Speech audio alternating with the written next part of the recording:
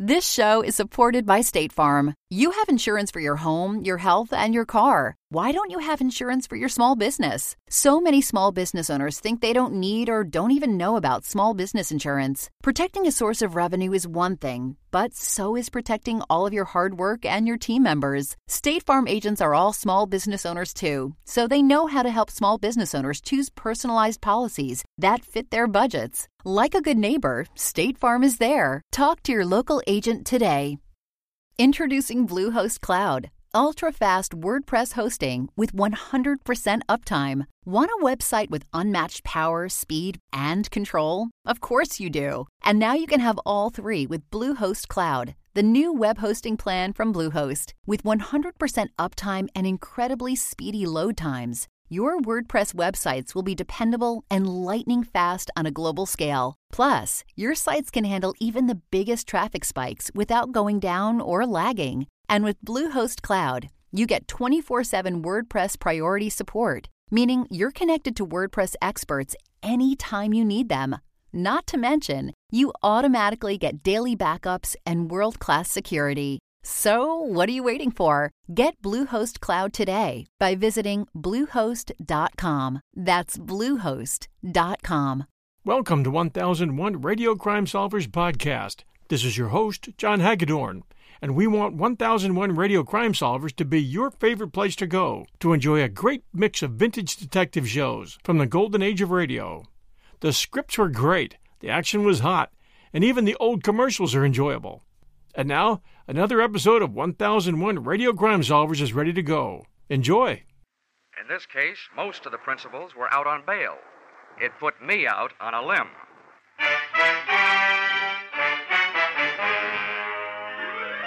This is another in the adventures of America's fabulous freelance insurance investigator, Johnny Dollar, starring Charles Russell. At insurance investigation, Johnny Dollar is just an expert. At making out his expense account, he's an absolute genius.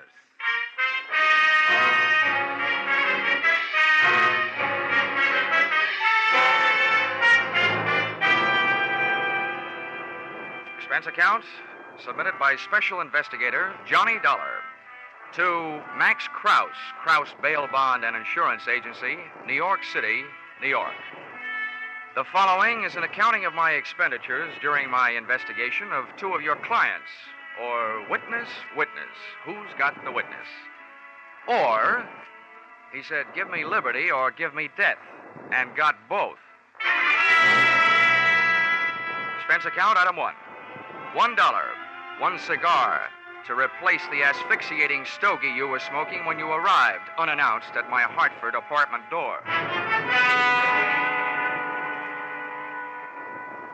Name's Max Krause. Here's my card. Krause Bail Bond Insurance Agency, State, Federal, and Immigration. All forms of surety bonds and insurance.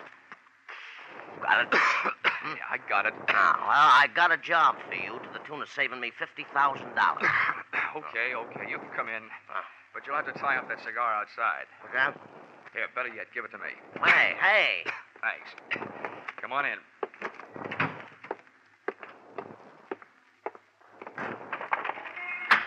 Hey, what's the idea of throwing it out the window? That was an expensive cigar. Oh, can you think of a better way to get rid of it? It was killing me. Here, have one of these. Oh. Well, not the quality I'm used to, you understand, but much obliged. Forget it. They were a gift. Maybe I won't even charge you for it. If I go to work for you. Well, shall we find out if I will or not? Sit down. What do you know about Leo Persino? Just what I read in the paper. Did you put up his bail? I wish I had. Well, the bonds I put up were for two prosecution witnesses, know what I mean? Yeah. And they either took a run out, jumped from one of the bridges, or some of Leo's men put them out of the way, get me? Vaguely. They're gone. Yeah, that's right. And unless I can prove they're dead or find them, you understand, before the trial, which is a week from today, I forfeit the $50,000. 25 apiece. Seem a problem? Yeah. Tell me something, Mr. Krause. Why'd you come to me? I'll tell you why. To the police, these witnesses are only two names on a long list of missing persons. You up with me? Yeah. Now, and as for private detectives, I could never be sure that one wouldn't make a deal with Persino and make more money not finding them than I'd be paying to find them. Get the point? Yeah. Well, what makes you think you can trust me? Oh, well, you were mentioned by one of the insurance companies I sell for. They tell me that you're straight, except for padding your expenses here and there. Hey, now that's an insult. Ah, what's a little padding? I used to do the same with my old man when I was in grade school. That's kid stuff. You'll find out. What's that?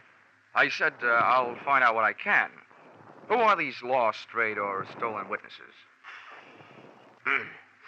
Nippy Cochran is one. Real name is Glenn. You hear? Glenn. Yeah. The other is Dan Patterson. I got their addresses, next to kin, you know what I mean? What else do you need? A big fat retainer, about $2,500. Ah, that's pretty steep. I've only got $1,000 with me. It just so happens that I'm a grand person to do business with, Mr. Krause. I'll take the 1,000.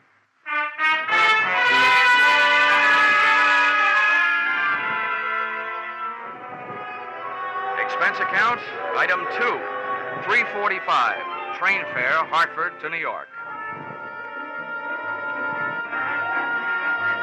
A high wind and I hit the big city at the same time, 4 p.m. to be exact. So I set storm canvas and tacked crosstown toward 81st, between Madison and 5th.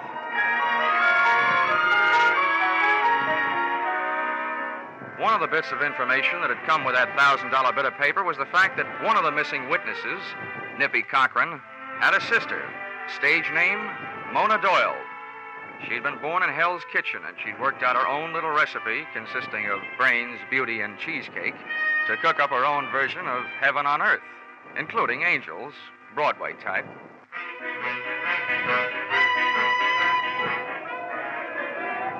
When I hove to in front of her 81st Street brownstone, a delivery boy was buzzing his way into the building. Not wishing to argue with Mona over the intercom system on the buzzer panel, I waited for the boy to come out. Caught the door before it closed. Thanks, Bub. Went in and up to her second-floor apartment.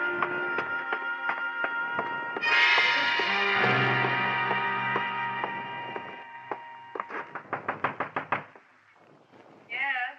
Who is it? My name is Dollar. You don't know me, but I have some news about your brother.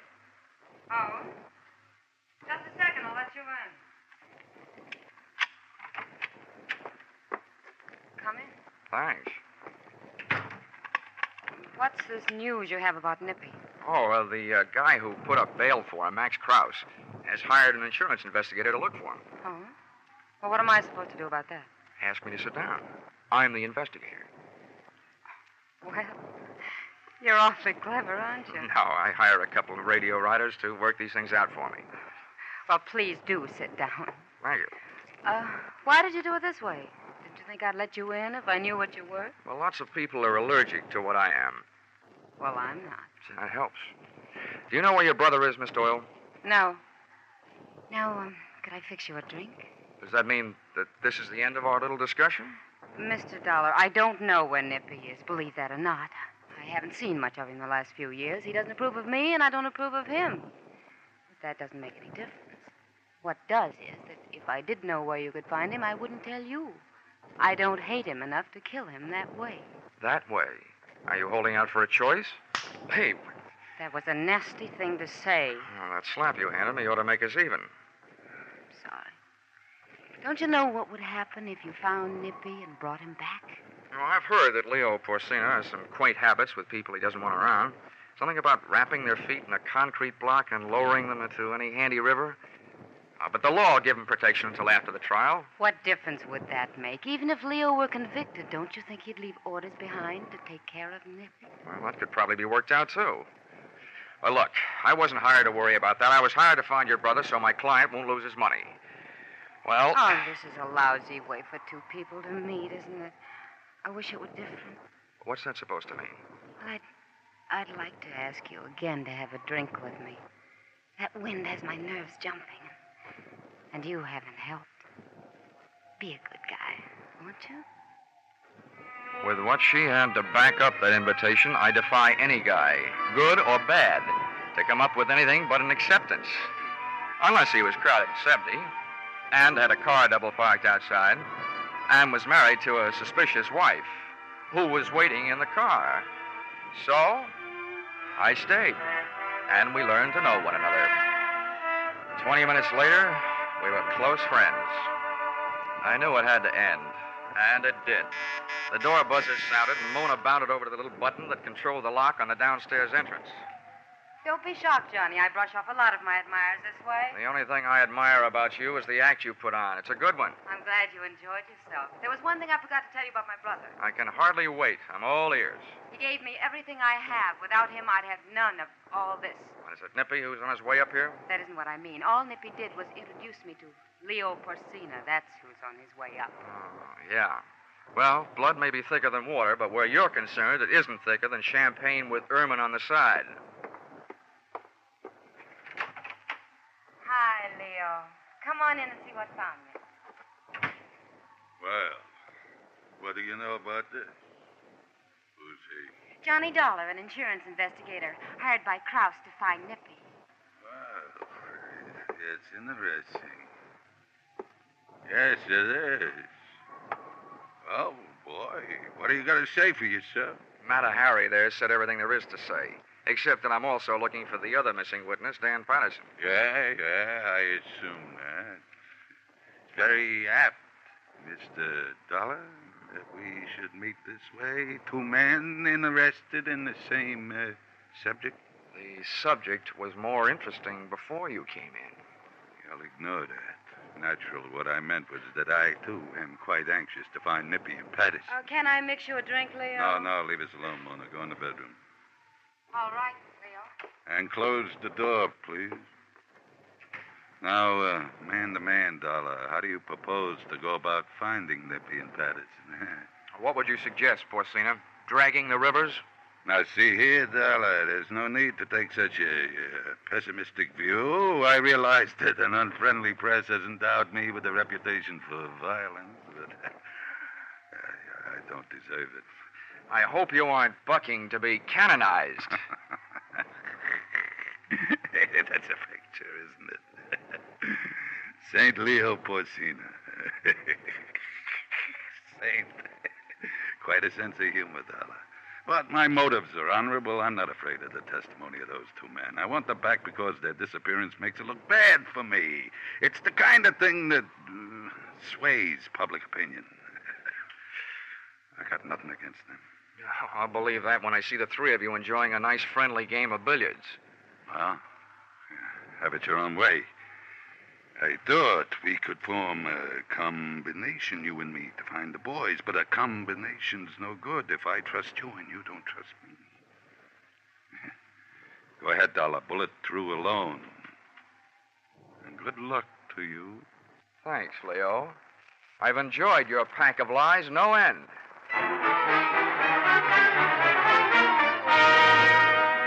So I put on my top coat, picked up my hat, and left. He didn't shoot me while I was on the stairs, so by the time I felt the sidewalk underfoot, I also felt fairly safe. But not for long. The chauffeur in a limousine parked at the curb took off his uniform cap and put on a hat with an eye-hiding brim.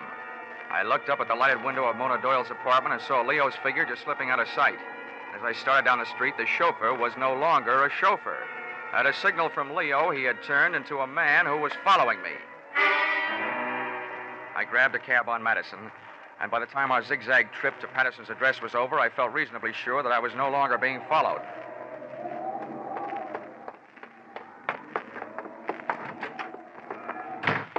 The hall was like a mine shaft and smelled worse. 4 doors down on the right, I found the number of Patterson's apartment. Come on in. The man who bid me enter was still wearing the hat with the eye-hiding brim. But something new had been added to his right hand, .45 caliber. Leo Porcina's chauffeur hadn't followed me to Patterson's address. He beat me there. Close the door. I don't like to ask foolish questions, but what are you doing here? I live here. Or I did. Patterson. Oh, great. I'm looking for you, and the way I do it is to try and get away from you. Look, take the lid off your right hand, will you? I want to talk to you. Sure, but not here. Let's go someplace. For me, that someplace was out. But before I got there, I had time to pass myself a question. What better place for a missing witness to hide than the employ of the guy he was supposed to testify against? Then I found a hiding place of my own. It was nice and dark, but the only person I was hiding from was me, Johnny Dollar.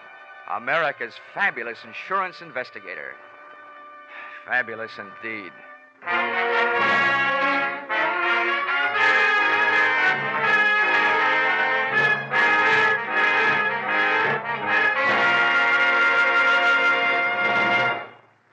In just a moment, we will return to the second act of Johnny Dollar. But first, a battle to the finish, and no holds barred as far as words and opinions are concerned.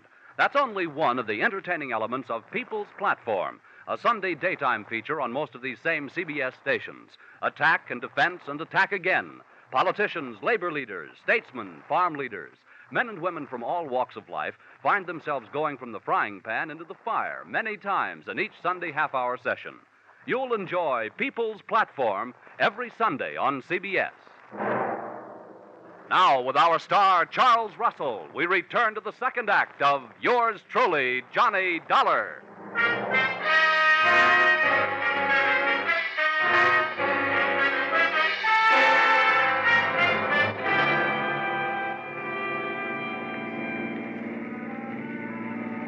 When my brain started the trip back from unconsciousness, I thought at first I'd passed out in one of the tunnels. The air, what there was of it, was thick with the smell of burned gasoline. It was still dark, and it seemed like cars were going past me without headlights. Then I noticed that the tunnel was moving. It took me a long time to figure out that meant it wasn't a tunnel. It was a car, and I was on the floor in the back seat with a blanket covering me. It took two hands and all my strength, but I managed to lift the blanket away from my face. The first thing I saw was one of those old-fashioned speaking tubes that sometimes are used between a limousine's rear and driver's seat. It was hanging down, the mouthpiece a few inches from my head. But what was coming out of it was not noise, but that smell of burned gasoline, carbon monoxide. I didn't have to try them to know that all the doors were locked from the outside and that all the glass was unbreakable. From there, it took me only one short mental step to realize that speaking tube was connected to the exhaust pipe, and I was in the process of being executed in Laughing Leo Porcina's private gas chamber. There's nothing so exhilarating as being slapped in the face with death. I wrestled a handkerchief out of my breast pocket, twisted it up into a stopper, jammed it into the tube, and clamped my hand over the mouthpiece. It didn't help the air any, but at least it wasn't getting any worse. Then I settled back to wait, trying not to breathe.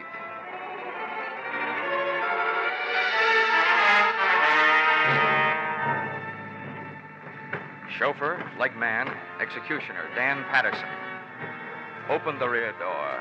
When we came to a stop, waited a few seconds for the wind to clear out the fumes, then reached in, grabbed me under the shoulders, and dragged me out. I managed to stay limp until we got a few yards off the road and into the brush. Then I dug my heels in and heaved.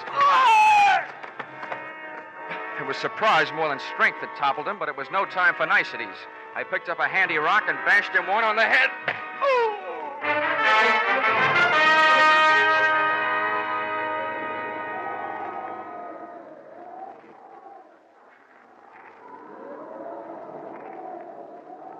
Oh. Come on, Danny boy, get with it. You'll catch your death of cold lying on this damp ground. Oh, $1. Yeah, $1, which probably makes you feel like 2 cents. Listen, I couldn't help what I did. With Leo, it's either do what he tells you to or get it done to you. Oh, save that pitch for the jury, will you? I want some answers. First, where are we? In New Jersey, about 40 minutes south from the city. Listen, give me a break. I'll help you all I can. I ought to break your head. And save your time and effort. There's nothing in that shoulder holster your hand is moving for. I've got it. Now, do I use it or do you tell me where Nippy Cochran is? I don't know. I swear I don't. You gotta believe that. If I knew, I'd sell the information to Leo for plenty. He wants him bad. Yeah, dream boy. I'll just bet you would. Okay, get up. Wait a minute. What are you gonna do? I was hired to find you and I found you, and now I'm gonna put you away where you'll keep. Come on, get up. Listen, maybe I do know where Nippy is. Why don't you and me? Patterson, I'll have to stop you. I didn't want to fire, but I had to, and fast, in the darkness. Aim was next to impossible, but I shot low. I guess it takes more lead than I threw into him to kill a guy who's so full of mental poison. Patterson was alive when I got to him, and alive and conscious when I left him in the hands of the nearest police doctor. Score, 1 up. 1 witness found and 1 still missing. Expense account, item 4, 50 cents. Toll paid to get Leo Porcina's lethal limousine across the George Washington Bridge and back into New York City. Expense account, item 5, 5 cents. Phone call soon after I got there. Yes? This is Dollar. Let me speak to Leo. Oh, Johnny. Yeah, sorry to disappoint you, but I'm alive and almost well. Johnny, I don't know what you mean, and I don't care what you think of me. You gotta help me. With what? Nailing my casket together? Nippy's in town. He killed Leo. Oh? Well, if it's true, that's a switch. All over the country, defendants are knocking off witnesses, but when I show up, the witness knocks off the defendant. I repeat, if true. It is true. I was with Leo. We went from here to his apartment. Nippy came in with a knife, and you gotta help me. I don't know what to do. Well, it's generally a good idea to call the police. Did you? Are you crazy? Probably. Where is Leo's apartment? Do you have to go over there? Well, why not? All right. Pick me up here. I'll take you over. Goodbye. Whether she was asking me or telling me, she was right. I must be crazy. I gave myself 10 to 1 odds that my journey would end in a trap. But I've been wrong before. Leo Porcina was in his apartment, all right, ungracefully spread out on the floor in front of a not quite clean white leather chair. There he is. What are you going to do? Knife wound, left side of chest. No signs of struggle. Where were you? I was in the other room. You didn't see it happen? No, I hardly heard anything. I didn't even hear Nippy come in. The radio was on. I heard a mumble of voices that didn't mean anything. Then Leo screamed, Nippy. I ran in then, and Leo was just falling, and Nippy was watching him go down. I wish I knew whether you were bawling because you're grief-stricken or because you're scared. I wish I knew a lot of things about you. Now, come on. Let's go back to your place. And maybe I can find out.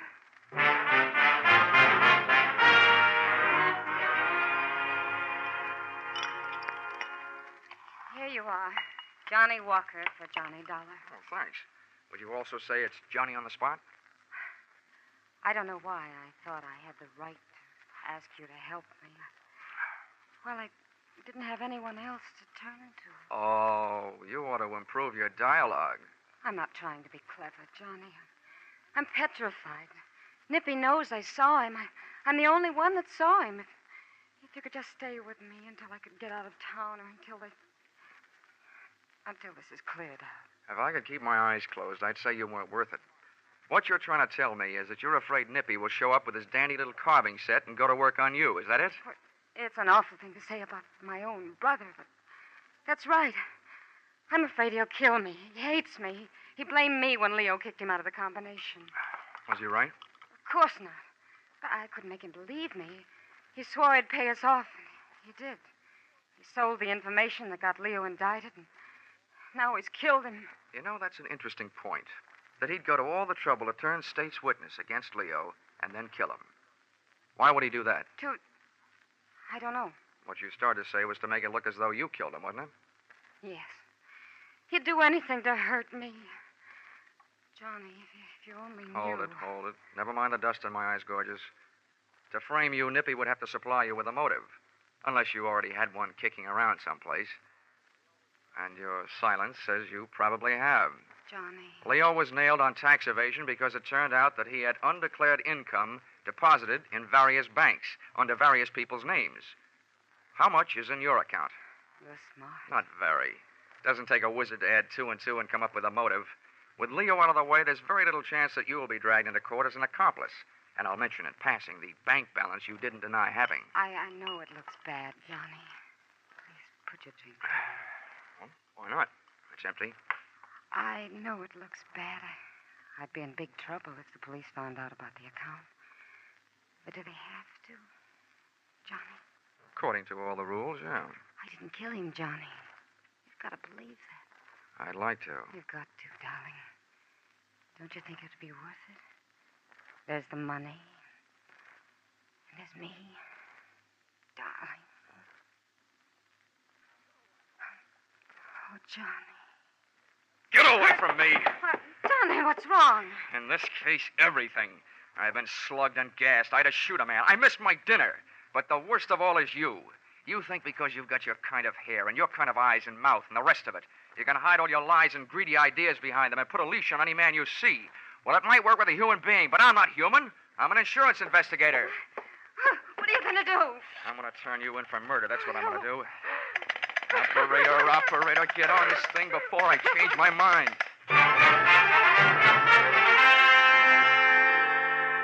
Mona didn't really turn on the tears until two men from homicide took her and tucked her into a squad car. And I didn't warm up to my story until the press arrived.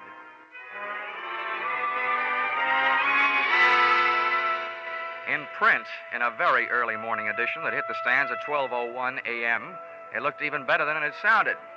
Headline, Insurance Investigator Records Confession of Murderess.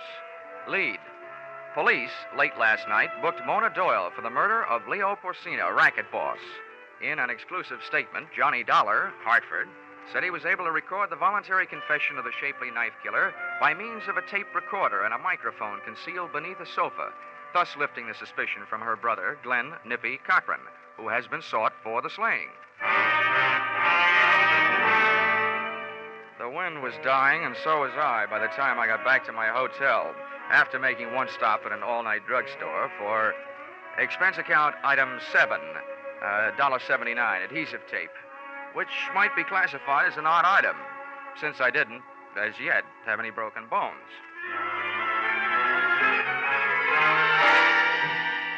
In my hotel room, I put the tape and the two telephone books, one classified, one general, to what I hope would be good use, slipped on a dressing gown, and sat down to wait.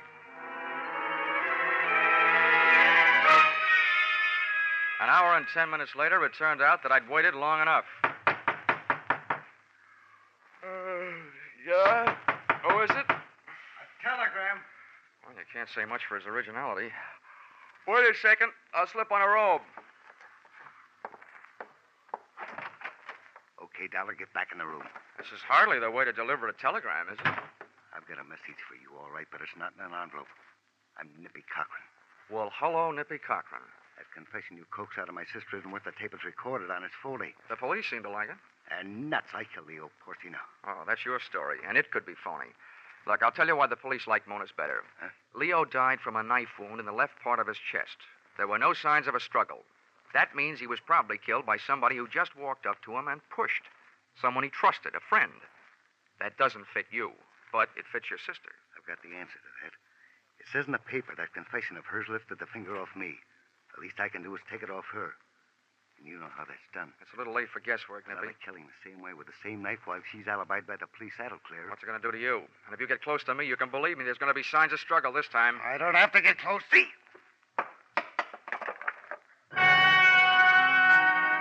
The knife came from the usual place in his collar behind his head. His aim was perfect. I felt the shock just over my heart. But the telephone books I'd taped to my chest called his number. The knife bounced off, and Nippy stood there with his mouth hanging open. Then I found something to throw. Something I could aim just generally. A chair. He stumbled back from the impact, and before he could collect his wits or his balance, I let him have a barrage.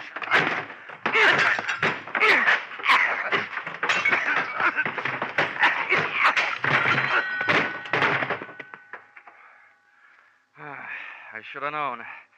A bail bondsman doesn't know the right people.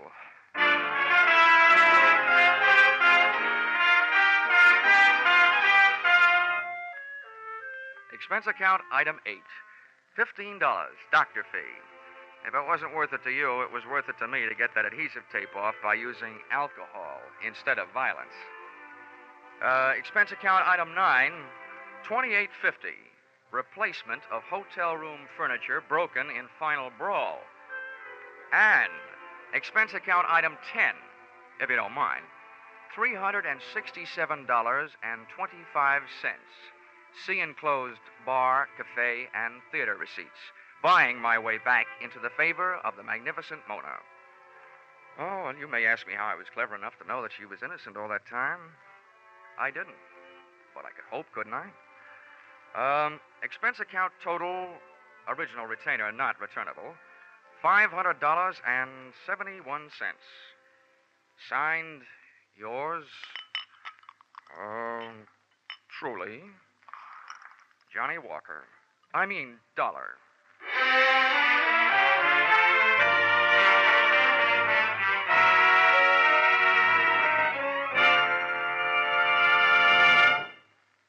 Yours truly, Johnny Dollar, is produced and directed by Gordon T. Hughes and stars Charles Russell. Script by Paul Dudley and Gil Dowd. Featured in the cast were Ed Mack, Paul Dubov, Sidney Miller, Jim Nusser, and Georgia Ellis. The special music is written and conducted by Wilbur Hatch.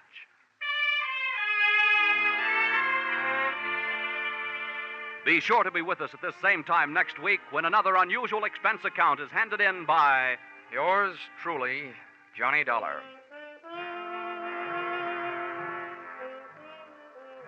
It's fascinating, it's challenging, it's something unusual in radio fare. Yes, that's what folks are saying about CBS's popular Sunday program, Invitation to Learning.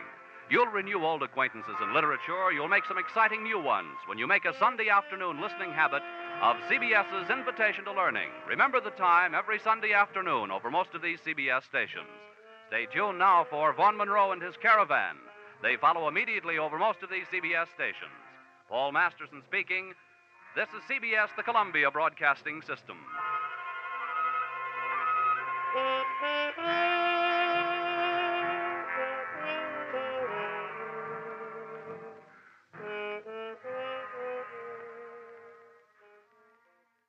This show is supported by State Farm. Insurance is a part of any solid financial plan. Making sure you have the important things in life covered is one of the best ways to give yourself a little breathing room when things go awry. It's important to protect not only your business, but yourself as a business owner and all current and future team members. State Farm agents know what it takes to run and protect a small business because State Farm agents are all small business owners and they live and work in your community. So they're deeply attuned to what's happening with other small businesses in your market. If you have a small business and are interested in making sure you're protected, reach out to your local State Farm agent to learn more about what you need. They'll help you find the right policy at the right price for your business. Like a good neighbor, State Farm is there.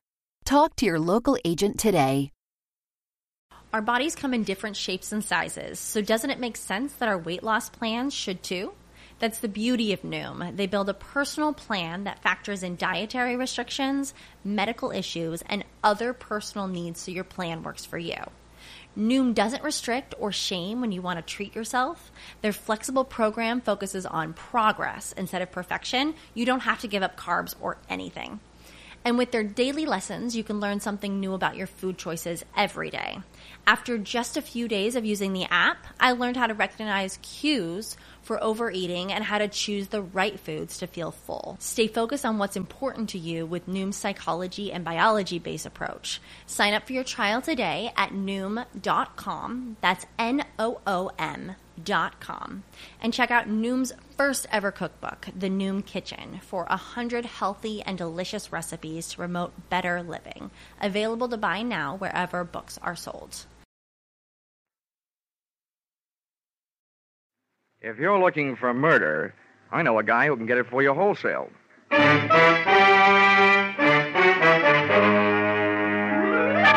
This is another in the adventures of America's fabulous freelance insurance investigator, Johnny Dollar, starring Charles Russell. At insurance investigations, Johnny Dollar is only an expert.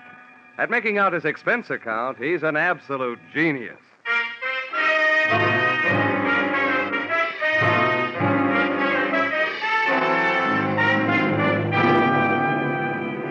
Expense account submitted by Special Investigator Johnny Dollar. To West Coast Underwriters, San Francisco Branch. Attention, Bradford L. Coates, General Manager. The following is an accounting of my expenditures during my investigation of the little man who wasn't all there, or in most cases, there at all, or the unpaid premium payoff. Expense account, item 1. 3 cents postage due on your airmail special delivery letter containing said assignment. I can just hear you dictating it. Take a letter. To Johnny Dollar. You'll find his address in the files. Dear Sir, better make that Dear Dollar. Enclosed find copies of letters received by us from one Mr. James Yarbo, period. This man's wife was insured with our company until recently. One day before her death, her period of grace and an unpaid premium ran out. We canceled her policy in the amount of $20,000. Her husband, Yarbo, first made every effort to collect, then threatened us. Since then, we've received the enclosed series of letters intimating, without confessing, that he's had a hand in the accidental death of at least 12 of our policyholders to date. The police have been working on it, but are getting nowhere. If you are available, please come immediately. Yours very truly, Sophie.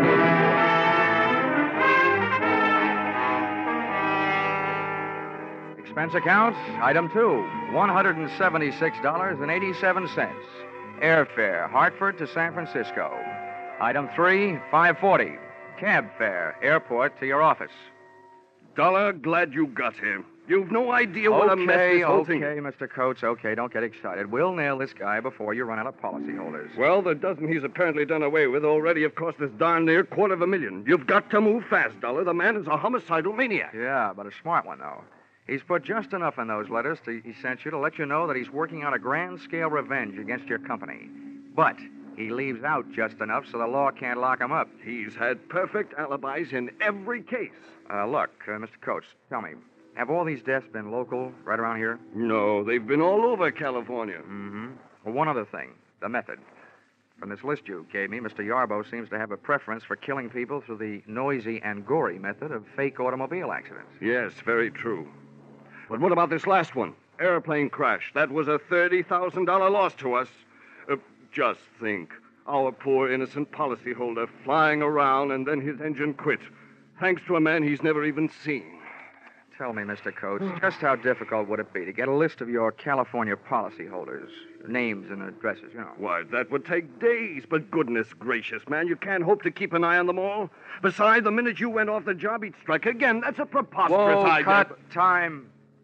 Look, I don't want the list. I was just wondering how Yarbo got it. Oh. Now, so far you've given me nothing to go on. I'd like you to add 2 things to that. Yarbo's home address and a $50,000 life insurance policy made out to me. What on earth's that for? Well, look, in the first place, if we're going fishing for Mr. Yarbo, I might as well be the worm. In the second place, if I should get gobbled up in the line of duty, that $50,000 life insurance would make several attractive young ladies of my acquaintance very happy. Not, mind you, as happy as I can make them by remaining alive.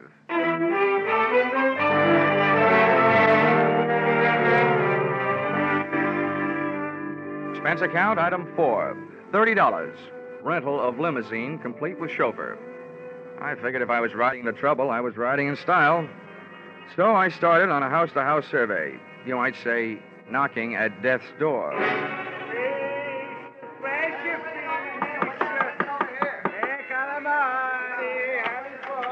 Yes. What is it, please? I'm sorry to bother you, Mrs. Gianelli, but I'm from the insurance company. Oh, yes. It'll only take a moment. One question about your son. Oh, poor Angelo. What do you want to know about my poor son? He'd drive away in his automobile, that's all. I'll never see him in life again. Yes, I know.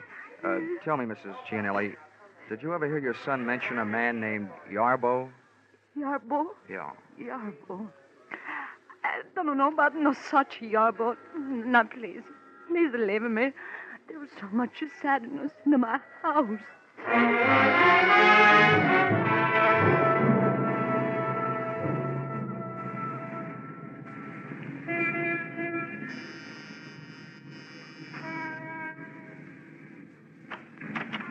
Yes? Mr. Dykes? Yes. I'm sorry to bother you, but I'm from the insurance company. About your son's plane crash. Oh. I thought all those details had been taken care of. But just one thing, Mr. Dykes. Did your son ever mention a man named Yarbo? Yarbo? Yeah. That's an unusual name. I'm sure if he had, I would have remembered. Okay, sir. I'm sorry to have bothered you. And thanks.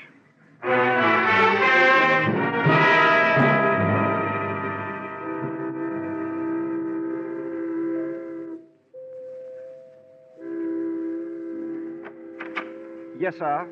May I help you? Yes, I'd like to have a word with Mrs. Weatherly. I'm from the insurance company. Well, sir, Mrs. Weatherly has been indisposed, not receiving visitors. What is it, Brian? How do you do, Mrs. Weatherly? My name is Johnny Dollar. Oh, dear, dear. You may go, Brian. Oh, I'm ashamed to let you see me in this condition, Mr. Dollar. I'm just ashamed. But you understand. I do indeed. Oh, it was bad enough. The accident, I mean. But the scandal! Oh, I'll never be able to hold my head up again. Yes. No. If Harvey had to get himself in an automobile accident, why, oh, why, I ask you, did he have to have that awful Mrs. Barclay in the car? Oh, yes. Yes, it was very unthoughtful of him, Mrs. Weatherly. Would you mind answering one question? Well, if I can. Did your husband ever mention a man named Yarbo? Well, no. No, he never mentioned a man named Yarbo. But neither did he ever mention Mrs. Barclay. I tried a half a dozen of the other beneficiaries left behind by Mr. Yarbo's list of victims. All I got out of it was a very watery afternoon. The tears were falling like monsoon time in Burma, but of information I got none. This brought me right smack up to a point I didn't want to have to reach, the point of contacting Mr. Yarbo in person.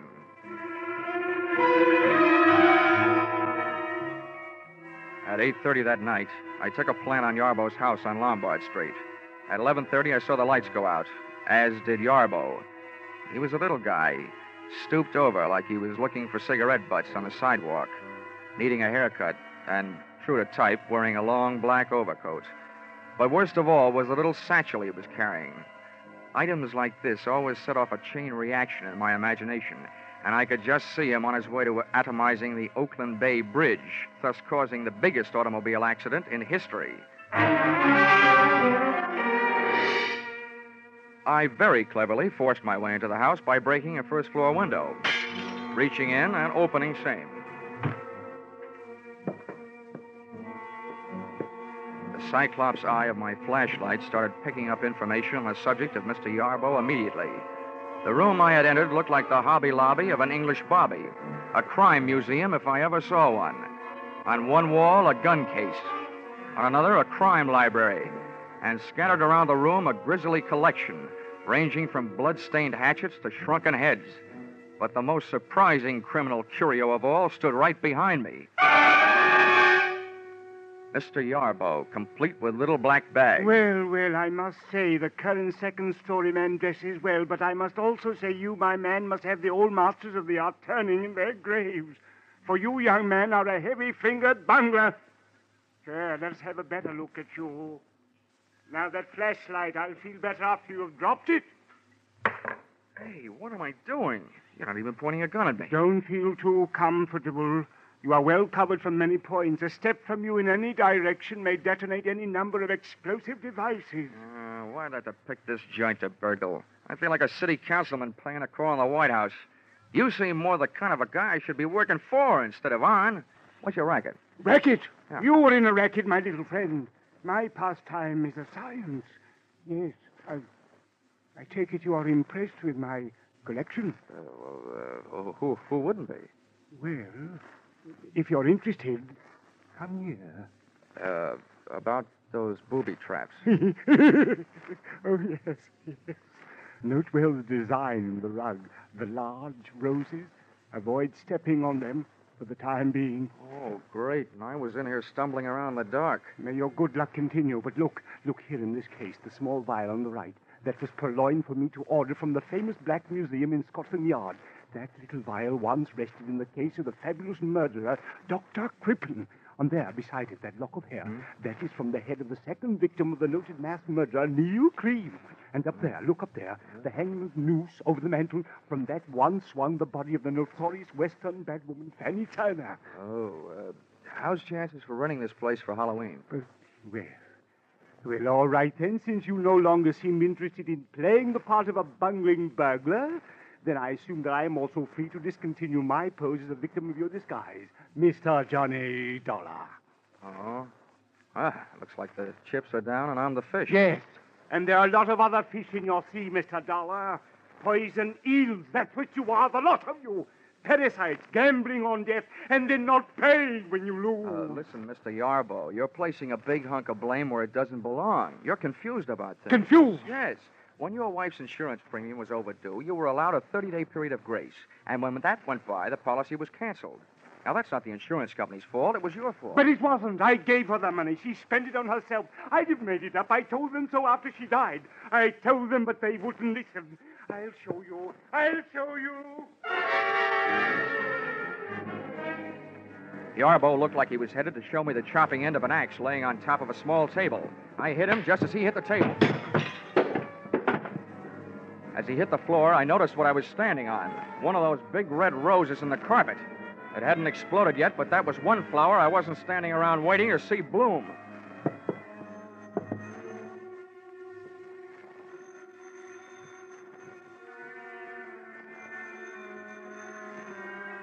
It took a lot of nerve picking up a telephone in that room. But I finally got a good hold on my nerves and a fair hold on an imitation of Yarbo's voice. Took one deep breath and picked up the phone. Yes? Hello, James. This is Martha. I'm at the office. I have good news. 2 more. Mr. and Mrs. Granville Morse, killed tonight on the Great Highway, 2 miles south of Seal Rock. 8:45 tonight. Ran into a post, both killed. Insured for a total of $80,000. I gotta go now.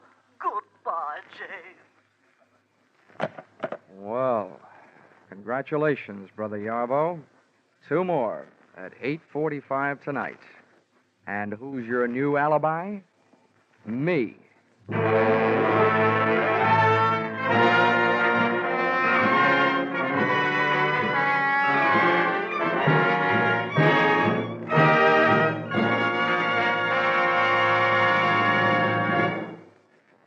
In just a moment, we return to the second act of Johnny Dollar.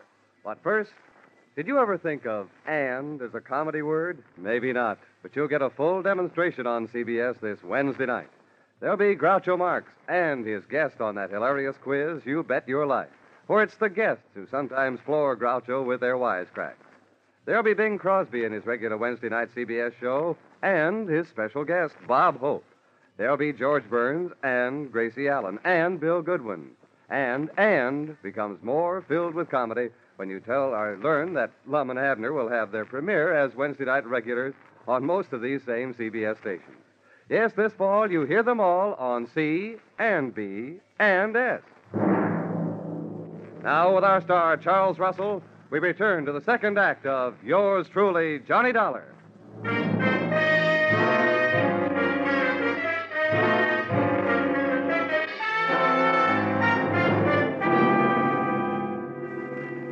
Yarbo might have been lying unconscious on the floor, but in that setting, I was still afraid of him. I'd have looked the place over with a fine-tooth comb. Only having none, I used my hands. I put the pat test to Yarbo's pockets for a gun. He was unloaded. Then turned my attention to the little black bag he'd been carrying when I saw him leave the house, and which he still had with him when he returned. I hoped it wasn't booby-trapped. Opened it and discovered that it was a trap, the type my kind of booby stepped into. Inside the bag was a small radio receiver tuned to something I looked for and found in the room. A small radio transmitter of the type formerly used in Army tanks. Through this, Yarbo had heard me enter his little museum of murder and had returned to catch me in the act of prowling the premises. About then, I caught him in the act of coming to. Well, welcome home, Yarbo. Time to get up. I just had a long chat on the phone with Martha. She thought I was you. You think you're very clever, don't you? Martha knows my voice. If she talked to you at all, she didn't tell you anything. Of that I am sure, so save your breath. There is no use your telling me she gave you any information. Oh, no, you got me wrong, pal. I only told you Martha called to let you know I know there is a Martha. I figured it might make you nervous, and nervous men are easy to beat. Other nervous men may be easy to beat, Dollar, but not James Yarbo. The police have tried, and they couldn't prove a thing against me. Now, may I have your permission to get up? Yeah. Maybe the police haven't been able to get anything on you, but I have something. Attempted murder. The hatchet you went for. The pitiful mistake of a pitifully suspicious mind, Dollar. I wasn't reaching for that hatchet on the table. I was trying to show you something in the table drawer. There it is, spilled out on the floor. My wife's insurance policy. The one your unscrupulous thieving superiors refused to pay. The vampires? Here, look at it. All in order. Much of it in fine print. Fine, just fine. Okay, Yarbo, that did it. Come on, ahead of me. Where are we going? To find some place to lock you up. I was hired to stop you, and until I do, I'm at least going to try and slow you down. Now move.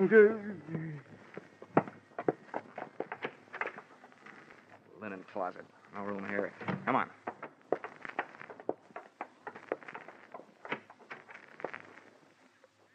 Bathroom. No window. Yeah, this'll do. Go on, get in there. No, not in here. Anywhere but in here. It's a good place. You may get thirsty. No. This is where my wife died. Not in here. No.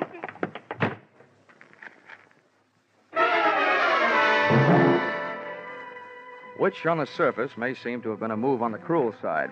But Yarbo was a man obviously off his rocker, and I needed him more nervous than I already had him. Too nervous to attempt killing any more people. Expense account item 5, a nickel. Phone call, downtown office, state police. Mr. and Mrs. Granville Morse had indeed crashed to their death on the great highway south of Seal Rock at 8:45, which made the lady with the early telephone news flash Martha, a gal with whom I wanted an early date.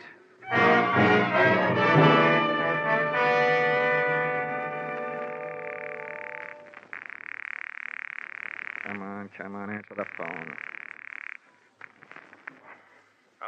Hello? Hello? What is it? Hello, Mr. Coates. This is Dollar. Huh? Oh, yes, Dollar. What do you want? Well, first I want to tell you that you just lost 2 more policy holders. List price, $80,000. Oh, good Lord.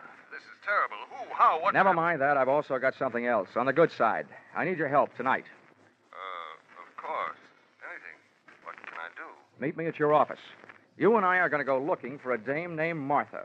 Martha? Martha who? I don't know, but I hope she works for you. I'll be there in a half hour. Make that 20 minutes, and you'll be 10 minutes closer to happy days. The office personnel records of the West Coast underwriters turned up not 1, but 3 employees named Martha, which gave me 3 choices as to who had been supplying Yarbo with a list of West Coast insurance policy holders. Finding the exact Martha was even easier. On the phone, she had told me that she was calling from the office, and the night elevator operator's in and out book showed the signature of one Martha Kinsey, and I just couldn't wait to hear her report. Who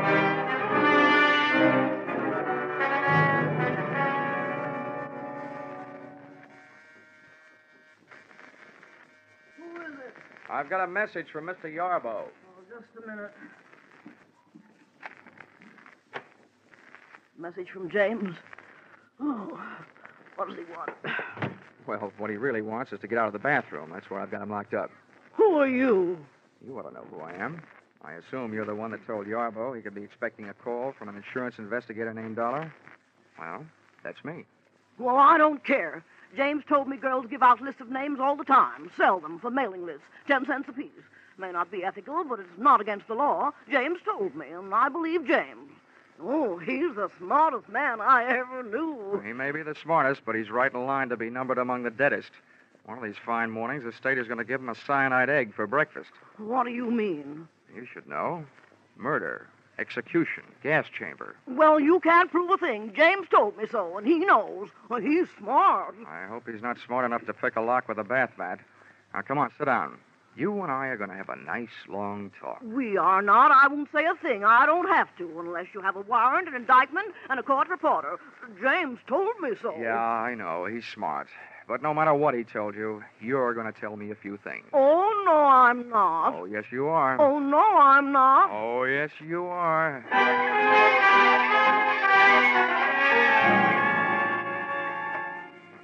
So, I was wrong. Martha didn't tell me anything. But her stubborn attitude did. She was in love with Mr. Yarbo, a stupid, middle-aged woman having her last fling at romance, doing her best to keep her last chance alive in the person of the man who had made her his partner in crime. As crazy as it was, this grotesque pair of lovebirds created the only real emotion in the case to date and switched my thoughts from the widely scattered deaths which had brought me into the case and over to the single death of Yarbo's wife. Enclosed, find a transcript of statement made to me at 2 o'clock in the morning by the doctor who signed Mrs. Yarbo's death certificate. Cause of death, cerebral hemorrhage. Result of severe fracture of skull. Region, medulla oblongata. Contributing factors, woman bathing in bathtub at home. Slipped and fell, striking head on shower spigot. Coroner's finding death due to misadventure. Accidental. It took the doctor 2 minutes to get around to making that statement. I figured it would take Martha at least 30 minutes to get her hair out of her curlers and make herself presentable enough to risk being seen on the street. That left me 28 minutes to get back to Yarbo's house before she did. And I didn't need half that long. In the cab on my way over, I took inventory. 1, to date, Yarbo's alibis covering him on all the so-called revenge murders had been perfect. Too perfect. 2nd, when I first faced Yarbo, he screamed about his wife's death, not in the light of having lost his lady love, but in the light of having lost her insurance money. Just as my third and most important conclusion came upon me, the taxi came upon our destination, and I had to go to work.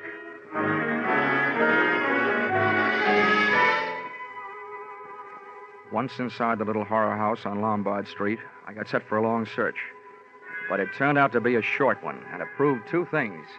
Yarbo was not only a murderer, he was as crazy as he'd acted in having kept the evidence around.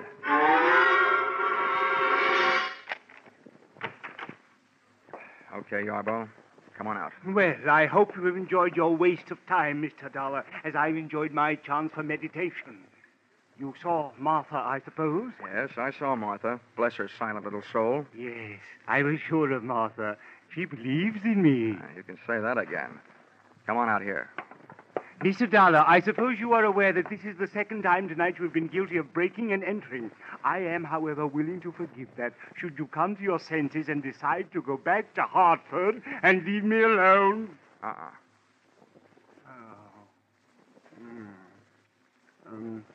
Mind treading on the roses in the rug, Mr. Dollar? Sorry, Yarbo. I fell for that gag earlier tonight. People who smile at that joke give me the last laugh. Now, look, Yarbo, I know exactly what you've been up to, and I know why you've done it. But your little war of nerves has got to stop. It will never stop. No one can prove anything against me. I can. I can prove that you haven't done a thing to bring about those accidental deaths you've been taking credit for. Martha has sat down that insurance office and notified you every time there's been an accidental death of a policyholder in this part of the country. Then you've written the company your little letters and gotten your little kicks out of it, right? That's a lie, lie. This is a switch, a guy yelling that loud that he's guilty. You'll have to prove it. You will have to prove it. Don't worry, chum. I'm not going to waste a breath proving murders that you didn't commit. But, brother, I'm really going to go to town on the one that you did. Your wife, Mr. Yarbo. That is the most ridiculous statement you have yet made, young man. Look around you. Take note. I have profited by all the mistakes made by the original owners of these bloody souvenirs from Dr. Crippen on down. You see in me the living composite of them all. And I intend to stay that way, alive. I'm afraid you will, but it's going to be inside an upholstered room. And this is what will put you there. Yeah, Mr. Yarbo, you carried your little hobby of crime souvenirs too far when you saved this hunk of pipe and the faucet with which you clubbed your wife to death. She slipped and fell. She was in the tub. I'm sure the police microscopes can give you a strong argument on that one. Now, come on. And let's make it easy on each other, shall we? No, I didn't do it. I didn't do it. Let go. Whoa. Let go of me. You have to prove it. James, what's he doing? Help me, Martha. Help me. Hit him with something. I'd have bet on myself against the two of them if I didn't have to fight while playing hopscotch over those roses in the carpet, about which I still wasn't quite sure. It was touch and go. Martha would try to touch the back of my head with something, and I'd go.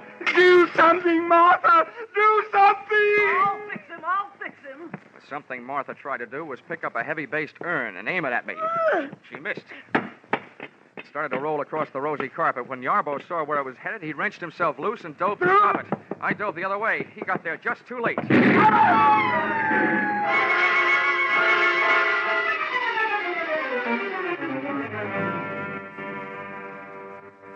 I didn't have to look twice to know he was dead. Fate had called James Yarbo up on his own carpet. When Martha threw that urn at me, it had rolled straight for the only rose in the rug that had been booby-trapped. Which only goes to prove that sometimes a rose by any other name can be anything but sweet.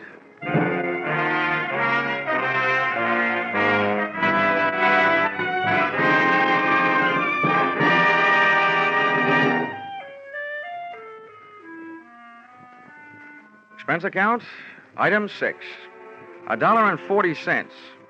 3-month subscription, Love Life magazine. Sent to accessory to murder, Martha Kinsey, Tehachapi State Prison. I figured 3 months was about all she had, the judges and juries in California being rather efficient that way. Expense account, item 7, $6. Dinner and diving for pearls in a barrel of Blue Points at Fisherman's Wharf.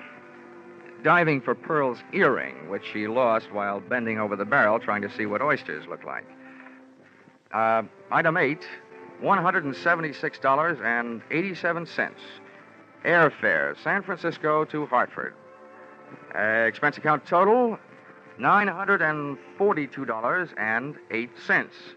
Not including defense lawyer fees if you decide to sue me for not being able to add correctly. Signed, yours, truly, Johnny Dollar.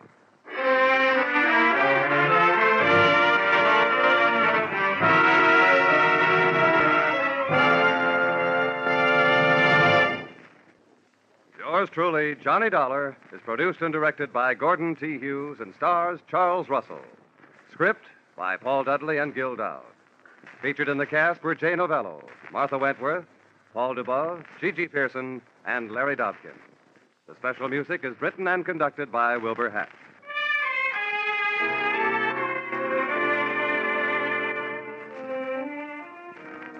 Be sure to be with us at this same time next week when another unusual expense account is handed in by yours truly, Johnny Dollar.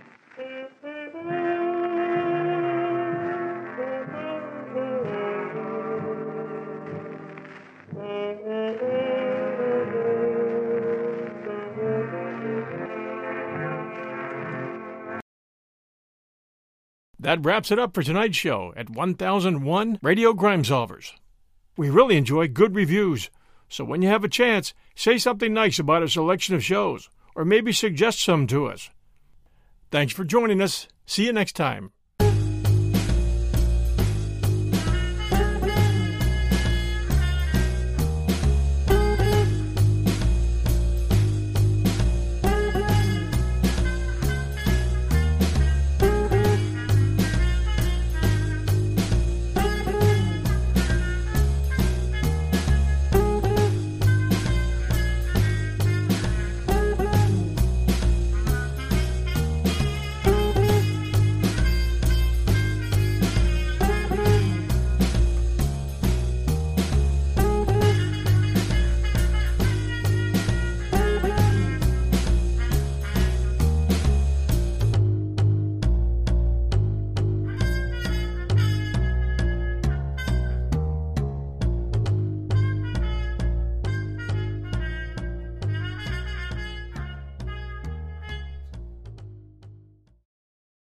Thanks to State Farm for supporting this show and helping our listeners protect their businesses and lives.